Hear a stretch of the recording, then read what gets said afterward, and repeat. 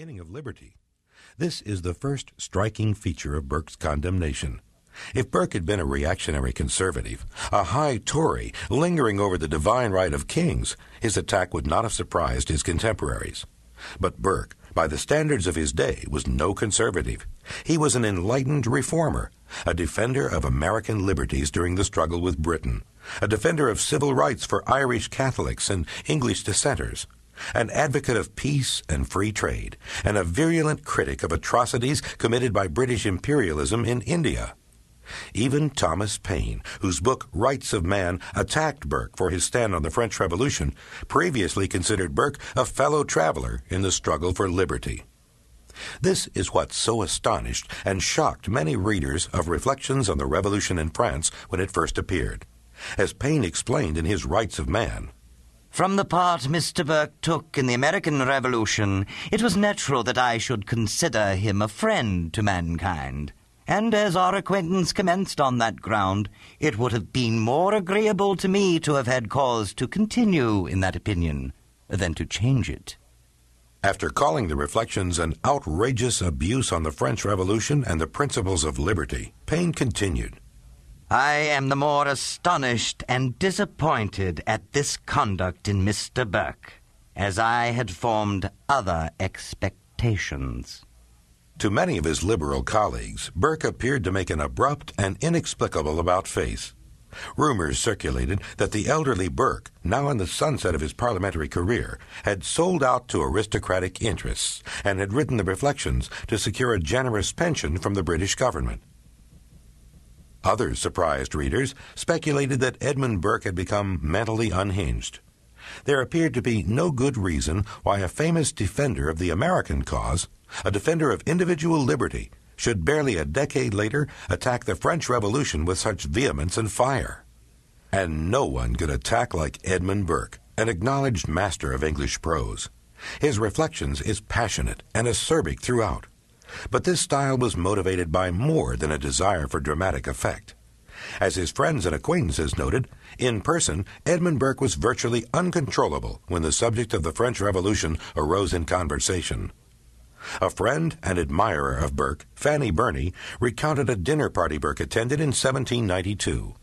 "Mr. Burke spoke with an eagerness and a vehemence that instantly banished the graces, though it redoubled the energies, of his discourse. The French Revolution, he said, which began by authorizing and legalizing injustice, and which by rapid steps had proceeded to every species of despotism except owning a despot, was now menacing all the universe and all mankind with the most violent concussion of principle and order. How I wish my dear Susanna and Freddie could meet this wonderful man when he is easy, happy, and with people he cordially likes. But politics, even on his own side, must always be excluded. His irritability is so terrible on that theme that it gives immediately to his face the expression of a man who is going to defend himself against murderers." During a rainstorm one evening, Burke requested a ride home with a fellow member of Parliament. This politician also testified to Burke's irritability on the subject of the French Revolution. "Whilst I was waiting for my carriage, Mr. Burke came up to me and requested, as the night was wet, I would set him down. I could not refuse, though I confess I felt a reluctance in complying. As soon as the carriage door was shut, he complimented me on my being no friend to the revolutionary doctrines of the French, on which he spoke with great warmth for a few minutes, when he paused to afford me an opportunity of approving the view he had taken of those measures in the House. Former experience had taught me the consequences of differing from his opinions, yet at the moment I could not help feeling disinclined to disguise my sentiments. Mr. Burke, catching hold of the check-string, furiously exclaimed, 'You are one of those people! Set me down!' With some difficulty I restrained him. We had then reached Charing Cross. A silence ensued, which was preserved till we reached his house in Gerrard Street, when he hurried out of the carriage without speaking. And thus our intercourse ended." Edmund Burke severed important relationships, personal and political, over differences of opinion on the French Revolution. In Burke's eyes, the threat posed by the French Revolution to England, to Europe, indeed to the whole world, justified drastic measures.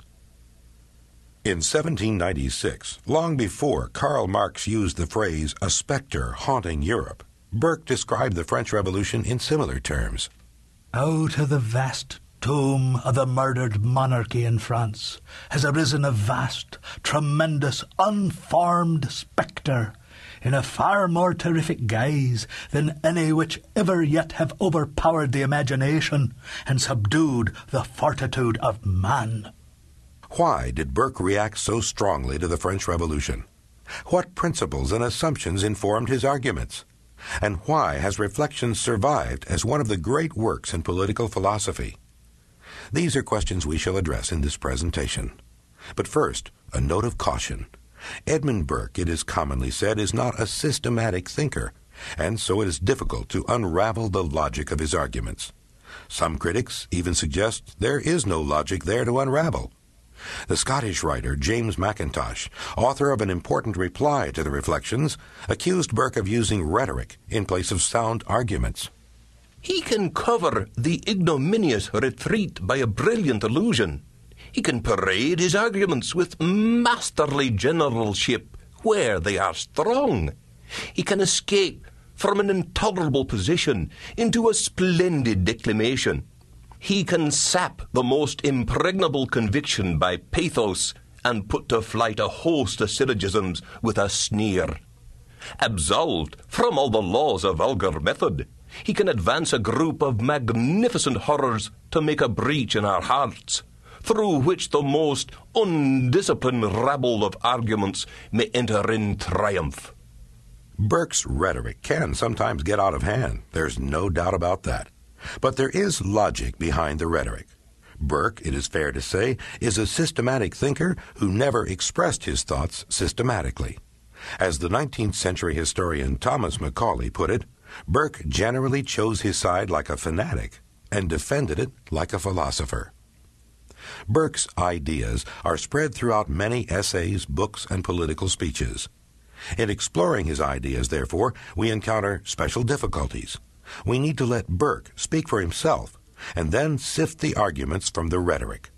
Burke does lead us to a destination, but during the trip, we are not always sure where he is taking us or how he plans to get us there. In his pamphlet of 1791, Thoughts on French Affairs, Burke calls the French Revolution a real crisis in the politics of Europe. This is no ordinary revolution, Burke cautions, no simple change of government.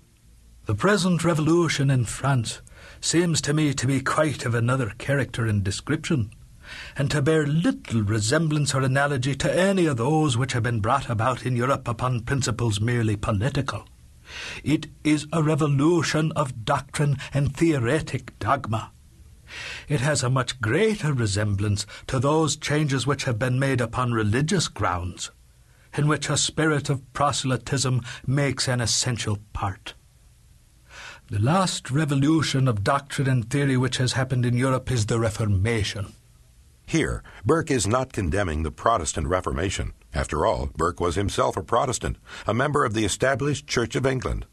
Rather, Burke is saying the French Revolution, like the Protestant Reformation, is a revolution in ideas, and such revolutions cannot be confined within geographical boundaries. This constitutes the ominous threat of the French Revolution. By its very nature as an ideological revolution, it cannot be confined to France. It is bound to spread throughout Europe, pulling up established governments by their roots. French revolutionaries, Burke believes, are conspirators seeking to spread their poison to other countries, rather like the popular view of communist revolutionaries today. But the French revolutionaries were anything but communists. Influenced by Enlightenment writers, they believed in the rights of man, including rights to liberty, property, and freedom of conscience.